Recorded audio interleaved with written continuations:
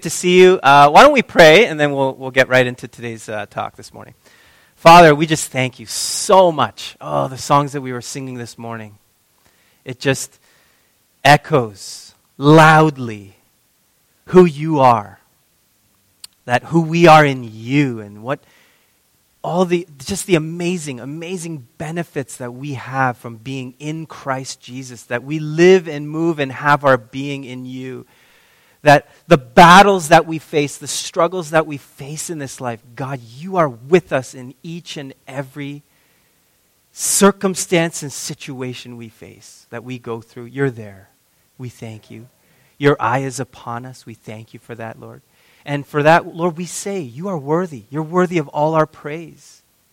You are the Lamb of God who takes away the sin of the world. And Lord, we want to focus on you. I thank you for this series that we are diving into about the feasts of Israel and how ultimately, Jesus, you're the star, you're the focus of them all. It's true. God, help us to glean from what we hear this morning, that our hearts, that our minds, that our spirits would come alive in a new way, that we would have shalom, peace in our whole being. It's only possible through your Holy Spirit at work in our lives. So I ask, Lord, Holy Spirit, come, fill us now. Help us to engage with what you are saying. In Jesus' name, amen. Last week we began a new sermon series. It's a very different type of series that we do here at Trinity. It's more of a teaching series. And it's called the Meeting Jesus at the Feast. And it's a 7-week series. And the reason why we're doing this series is because it's in the Bible. But here's the thing. A lot of churches, a lot of Christians, we don't have like a strong understanding of the feasts of Israel. It's a big part of Israel's identity, who they are. It's such a massive part of who they are. They still observe these feasts today, but we don't tend to look at them too much. And some might say, well, it's in the Old Testament, so it's just a Jewish thing. Just they do those things, right? But how many of you know that the Word of God, God's Word, starts in Genesis and not in Matthew? Right? It's the Word of God. Now, I understand covenants. We're in a new covenant in Jesus Christ, shed, through His blood that was shed for us. There's a new covenant now. And the old covenant, well, it's old. But there's so much in the Old Testament that we can learn and glean from and to, reconnect with the Hebrew roots of our faith. And when we do that, the Word of God comes alive, like in a greater way than you've ever known before, when you look at the Hebrew roots as to why Jesus said some of the things that He said, and why did He do some of the things that He did. When we understand the Hebrew roots, that's why I love the Old Testament. I love reading the Old Testament and getting to know the Hebrew, the Jewish culture. It makes the Word of God come alive. Now, I'm sure there are some of you here who've visited the Holy Land, Israel. How many of you have been there? I've actually been to Israel, right? How many of you would love to go there? I mean, oh man. Lord, we would all love to go there. Help us to find a way to get there, Wouldn't it be great if we did a Trinity-wide field trip to the Holy Land? Oh man, that'd be amazing. Yes. It's a dream of mine to go for sure. But for those of you who have been there, I'm sure you can, relate to this. Like I could only imagine, but if you're actually standing, if you're actually in Jerusalem, and you're walking down the street, you're like, Jesus was here. He was actually walking in this area. And you visit the different sites, and you're like, wow, the Bible would come alive to you like nothing else. I'm sure you would say that, those of you who have been there. Well, when we have a deeper understanding of the Hebrew roots of our faith, and in particular for this series, the feasts of Israel, when we have a deeper understanding of the feasts, in a similar way, the Word of God will come alive to you like never before. That is what a deeper understanding of the feast will do. And so I'm excited to go on this journey with you. 6 more weeks. Last week was the first sermon of this series. There's 6 more, and it's going to be great. Now, from the start, though, I want to say this. I think this is very important to mention, that as Christians, I want to make this clear. I'm not teaching this series because I want to tell you that we must observe the feasts. Okay? It's not what we're saying. We're not saved based on the observance of feasts. If we observe a certain day, that doesn't make you a Christian. It doesn't make you a follower of Jesus. I mean, suppose somebody were to come to church on Good Friday. Would that make them a follower of Jesus? Just by being at a church on Good Friday? By observing Good Friday? No, it doesn't. It's not about the day. It's about the person of the day. It's about having a relationship with Jesus. He is our Lord and Savior. That's what it's all about. It's not the day. In fact, Colossians 2:16-17 says this, "Therefore, let no one pass judgment on you in questions of food and drink, or with regard to a festival, or a new moon, or a Sabbath.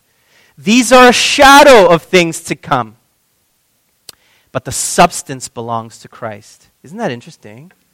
Paul says that in Colossians, and he's saying, look, the feasts, the festivals, all these things that the Jewish people observe, the Sabbath, all these things, they point to someone. They point to Christ. That's what it's all about. They ultimately point to Jesus, and that's what this series is all about. So with that said, we're not saying that you must observe the feasts, but we are saying it's important for us to know what they're about. And I also might suggest that as Christians, we could observe them. We don't have to, but we could. And I might even suggest that it might even be good. But definitely not something we should or must do. And I'll unpack why it would be good to just look at the feasts of Israel in light of how they're fulfilled in Christ Jesus. So last week, Wayne did an amazing job setting up this series, talking about Passover. For those of you who weren't here, I want to encourage you. It's on the podcast, on the website. Very thorough. You did a great job. And Passover is the first feast that's instituted by God in the Bible. And the Jewish people have been celebrating Passover for thousands of years. I mean, for a long time, dating back to the first time when the Israelites were set free from Egyptian bondage. That's when they celebrated the first Passover. Now, scholars debate on when that was exactly, whether you follow the biblical timeline or looking at archaeological digs and so on. And so there's kind of a discrepancy, but generally speaking, it was about 1400, 1440 BC was that time when they had their first Passover celebration. So it was a long time ago. It's an ancient feast, ancient thing. And today the Jewish people, they continue to celebrate Passover, and they have what is called the Passover Seder, which Wayne went into detail about last week. And actually, Passover just passed. We just passed Passover. It happened to fall on the same time as Good Friday. So the Jewish people today, modern day, they celebrated Passover on the evening of Good Friday, April 19th. And then, that whole feast, it rolls into unleavened bread. It went for 8 days, ending on Saturday, April 27th. And again, the reason why they celebrate Passover for 8 days is because Passover and what we're going to be talking about today, the Feast of Unleavened Bread, are connected. They're actually joined together. It's like 2 in 1, rolling 2 feasts in one. Passover starts, it's just one day, Friday to Saturday, evening to evening, and then the remaining 7 days is unleavened bread. And so in the scriptures, when it talks about Jesus observing the Feast of Unleavened Bread, it's talking about both Passover and unleavened bread, because the two are connected. Now back to the feast. So Wayne began his sermon with this diagram. I love how, concise, like how it puts it all together in a picture. I learned through visual, and so this is a great way to look at it. These are the 7 feasts outlined in the scriptures.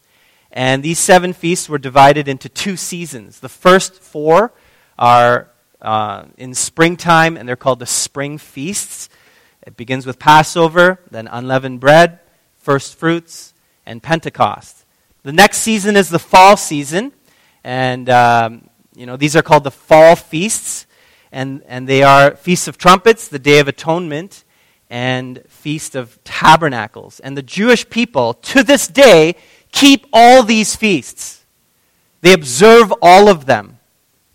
And again, the reason why they do this is because it's in the Bible. So let's look at Leviticus 23, verse 1, what it says. The Lord spoke to Moses, saying, "Speak to the people of Israel and say to them, these are the appointed feasts of the Lord that you shall proclaim as holy convocations. They are my appointed feasts." Now, to get a better understanding of what this verse is saying, again, it's important to know the Hebrew roots of our faith, right? And so I want to show you 2 Hebrew words, the 2 words in this passage from the Hebrew to kind of make the word come alive a bit more, okay? And so the first Hebrew word is the word for appointed feasts. Now in the English, those are 2 words, appointed feasts. In Hebrew, it's 1 word, and that word is moed. Everyone say moed. Okay, moed. Moed, like many ancient words, has a wide range of meanings.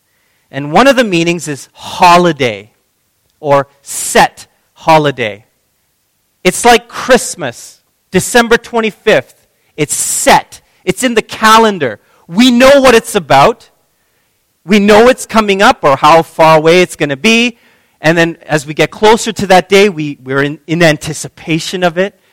Right? December 25th, we celebrate the birth of our Lord and Savior, Jesus Christ. Maybe we have some traditions surrounding that where we get together with the family. We tell the story from Matthew chapter 2, Luke chapter 1 and 2. We go through that, the whole birth narrative in the New Testament. We teach our kids, we teach our family members, and we observe it. Why? Because so that we would remember what December 25th is all about, what Christmas is all about. It's about the birth of our Savior. It's a set time. It's an appointed time. Right? So the Jewish feasts are a set time. They're appointed times where the people of God, they have it in their calendars and they commemorate something that God has done. And they do this every single year. Now the next word that I want to look at in the Hebrew is the word for convocation, which is this word. It's the word mikra. Let me hear you say mikra. Mikra. The word mikra, the English translation is convocation, again, has a wide range of meanings. And one of the meanings to mikra is rehearsal. Rehearsal. In my 7 years, I've been at Trinity 7 years, almost 7 years, eh? Last weekend, I was at General Assembly and was given there's a medallion now for 7 years of service. And so I felt really honored. Wow, 7 years. But time flies, eh? Time just flies by. And in those 7 years, I've had the privilege to do, several weddings. Not my most favorite thing to do, but it's definitely an honor to do. It's so much pressure, Anyways, I won't get into that. Anyways, but we've done so many. I've done, several weddings, and every single wedding that we do, there's a rehearsal before the wedding. Every single one. And at the rehearsal, we go over what's going to happen on that great day. Over and over and over again. In anticipation for when the rehearsal will become reality. That's what the feasts are. They're rehearsals. That the Jewish people go, they do all that they do over and over and over again. It's a rehearsal for when one day it would ultimately be fulfilled. And ultimately they were fulfilled in Christ. They are rehearsals, set practices for something coming. The feasts were also ways to teach our children about what God has done, so that it gets passed from this generation to the next generation to the next generation. Exodus 12, 26 to 27 says, "And when your children say to you, 'What do you mean by this service?' you shall say, 'It is the sacrifice of the Lord's Passover. For he passed over the houses of the people of Israel in Egypt when he struck the Egyptians, but spared our houses.' And the people bowed down their heads and worshipped." God is a generational God. He is the God of Abraham, Isaac, and Jacob. Generations. He is the God of our children and our children's children. And so the rehearsal, the feast, these were done so that we can teach the next generation all about the amazing things that God has done, so that they too can know with God all things are possible. God did this then, He can certainly do that now. It's a way to pass that knowledge on to the next generation. So last week, Wayne mentioned again the Passover Seder. And the Passover Seder was the ritual feast that took place just before they had the big dinner. And it marks the beginning of Passover. And here's a picture of a typical Passover Seder plate. He went through some of the items. I believe he went through a bit of the items and what you do and how symbolic each of those things are, what they mean. I won't go through all of them. He also mentioned the 4 cups that accompanied a Seder meal. And this is important to know because Jesus had something like this when he was with the disciples. He observed Passover. Jesus did. Matthew 26:28 says this. Jesus said, he said, "Go into the city to a certain man and say to him, 'The teacher says, my time is at hand. I will keep the Passover at your house with my disciples.'" So Jesus observed Passover. He observed the feasts. Now, one of the things that happens during the Passover Seder, during this ritual feast, is the breaking of the matzah, or the unleavened bread. And it was during that time that Jesus began to teach how the feast, how this meal is fulfilled in him. Okay? Matthew 26, verse 26 says, "Now as they were eating, Jesus took bread." He didn't take this loaf of bread with, like what we have, like a French stick. He took the matzah from the Passover Seder. And after blessing it, broke it and gave it to the disciples and said, "Take, eat, this is my body." And so in the midst of observing Passover, Jesus broke the unleavened bread. Now the interesting thing about the breaking of the matzah, this is still done to this day in the Jewish communities. They have what is called a unity bag. And this is a picture of a unity bag. They have this at their Passover meals. Very interesting, fascinating when I learned about this. The unity bag has 3 compartments in it. I didn't have one, and I tried calling the synagogues in town, see if I could borrow one. Nobody answered their phone, man. So I was like, you know what, I'm just going to make one out of paper just to show you, okay? Anyways, so 3 compartments, okay? And they would put 3 pieces of matzah in these 3 compartments. The Jewish people do this today. This is how they do it, okay? And depending on who you talk to, there's different reasons for it. some rabbis would say, oh, the 3 pockets, they represent the God of Abraham, Isaac, and Jacob, right? And they have, kind of explanations like that. But it's interesting. I find it fascinating that these 3 compartments can also be symbolic of the Trinity: Father, Son, and Holy Spirit.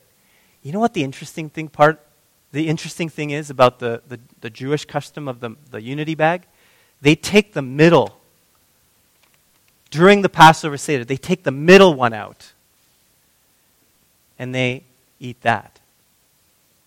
And they don't really know why. They don't really know why the middle one's taken. But isn't it interesting? If it truly did represent Father, Son, Holy Spirit, that the Son, the one that's in the middle, is the one that's taken out to be blessed and eaten.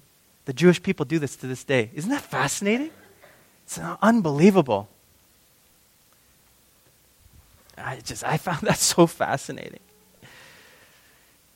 And so Jesus took the matzah. He broke it, saying, "This is my body." And there are several things about this matzah that are significant. And Wayne mentioned it last week, and I'm going to be expanding on it for today. The Jewish people, after the Passover meal, for 7 days they ate unleavened bread. And so there's a significance to that, why they do that, and why it's important for us to know too. Okay? For one, matzah was baked without yeast. No leaven. No yeast. And yeast in the Bible represents sin. Jesus said in Luke chapter 12, verse 1, "In the meantime, when so many thousands of the people had gathered together that they were trampling one another, he began to say to his disciples first, 'Beware of the leaven of the Pharisees, which is hypocrisy.'" It's interesting. Jesus uses, that word, that picture, leaven, as a symbol for sin. And in this case, it's the sin of hypocrisy that the Pharisees were committing. Leaven is a symbol for sin. And what a great symbol for sin. I mean, leaven, or yeast, is a powerful thing. Just a little bit of it. Just a little bit of yeast. What it can do to dough. At our home, we like to have pizza night. We try to have pizza night once a week. We usually order out, though. It's just easier, Or we'll just go by Little Caesars, quick, hot and ready. It's ready. You order it and it's ready. Isn't that amazing? That's so amazing. So nice. Once in a while, I like to be adventurous and make my own pizza from scratch with the dough as well. Okay, so you add the flour, the water, the oil, and the yeast that's been activated with warm water. You put it in. Isn't it amazing what happens to the dough? You start with a piece of dough like this. You leave it for a little while. It's like poof, it puffs up like 2 times its size. Sometimes even more. It's like boom, poof, it pops up. Sin does that as well. Sin puffs us up. That was the devil's sin himself. He puffed himself up. Isaiah 14:13 says this, "You said in your heart," it's talking about Lucifer, talking about the enemy. "You said in your heart, I will ascend to heaven above the stars of God. I will set my throne on high." Poof, he was puffed up ego. He was puffed up. Sin puffs us up. So leaven is a symbol for the puffing up of sin. And the matzah bread that is without leaven represents something or someone without sin. Isn't that fascinating? Next, the matzah was pierced. There's holes in the matzah. I think Wayne went over this last week too. But they're in stripe formation and there's holes in it. Okay? And the holes, from a practical perspective, they puncture holes so that air doesn't puff it up. Right?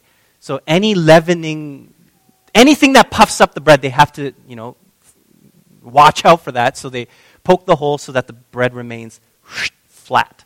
So there's a reason, there's a strategy behind why there's holes, but it's interesting how it's pierced with holes. And then you'll also notice on matzah that there's these burn marks because it was baked really quickly.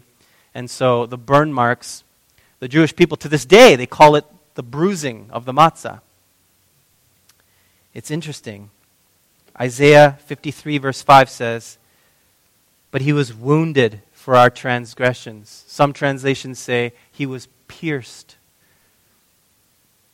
It's talking about Jesus, pointing to Jesus. He was bruised for our iniquities. The chastisement of our peace was upon him, and with his stripes. Wow. I ordered this. Actually, this is Wayne's. Wayne gave me a box. King David matzah. Kosher matzah. The Jewish people, this is exactly what they use for Passover. Look at the piercings, the stripes, the bruises. And it's right there. Isaiah 53:5. Isn't that amazing? Wow. To this day, the Jewish people eat this bread, and only this bread, for 7 days after Passover. And so the matzah represents the body of Christ that was pierced, bruised for our sin. The matzah represents the body of Christ, which has no leaven. There's no sin. I find that fascinating. So the Feast of Unleavened Bread is observed for 7 days after the Passover. Exodus 12:15 says, 7 days you shall eat unleavened bread. On the first day you shall remove leaven out of your houses. For if anyone eats what is leavened from the first day until the 7th day, that person shall be cut off from Israel. Now here in this passage, it's making it crystal clear, like very important, how serious sin is. How serious it is to not have a piece of leaven, a piece of yeast. Have you seen like the yeast in little ball forms? Could you imagine if you weren't allowed to have one teeny little ball in your house? How would you clean the house?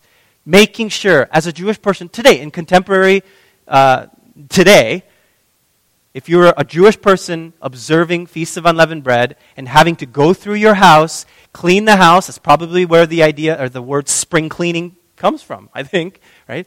To go through your whole house at this time every year, looking for yeast, even a ball, even one teeny weeny speck of it.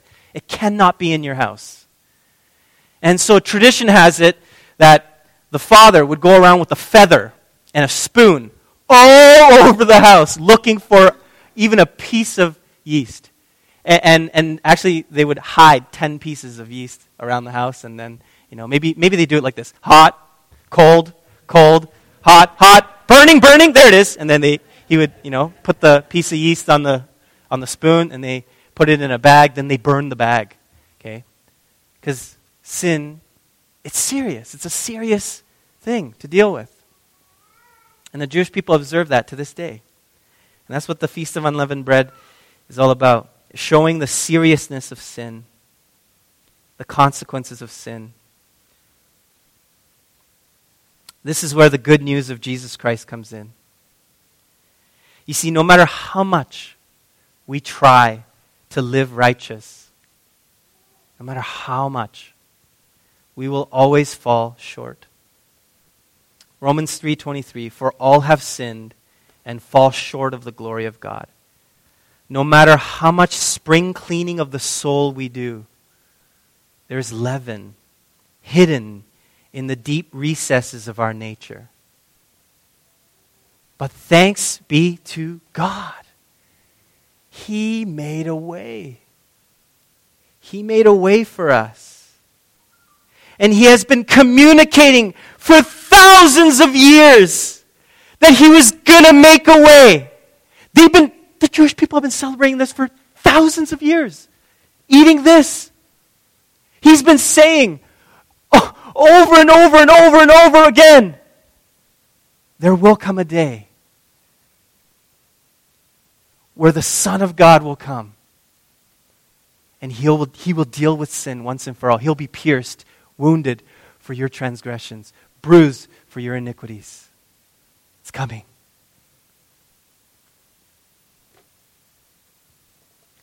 John 6:33-35 says this. For the bread of God is he who comes down from heaven and gives life to the world. They said to him, Sir, give us this bread always.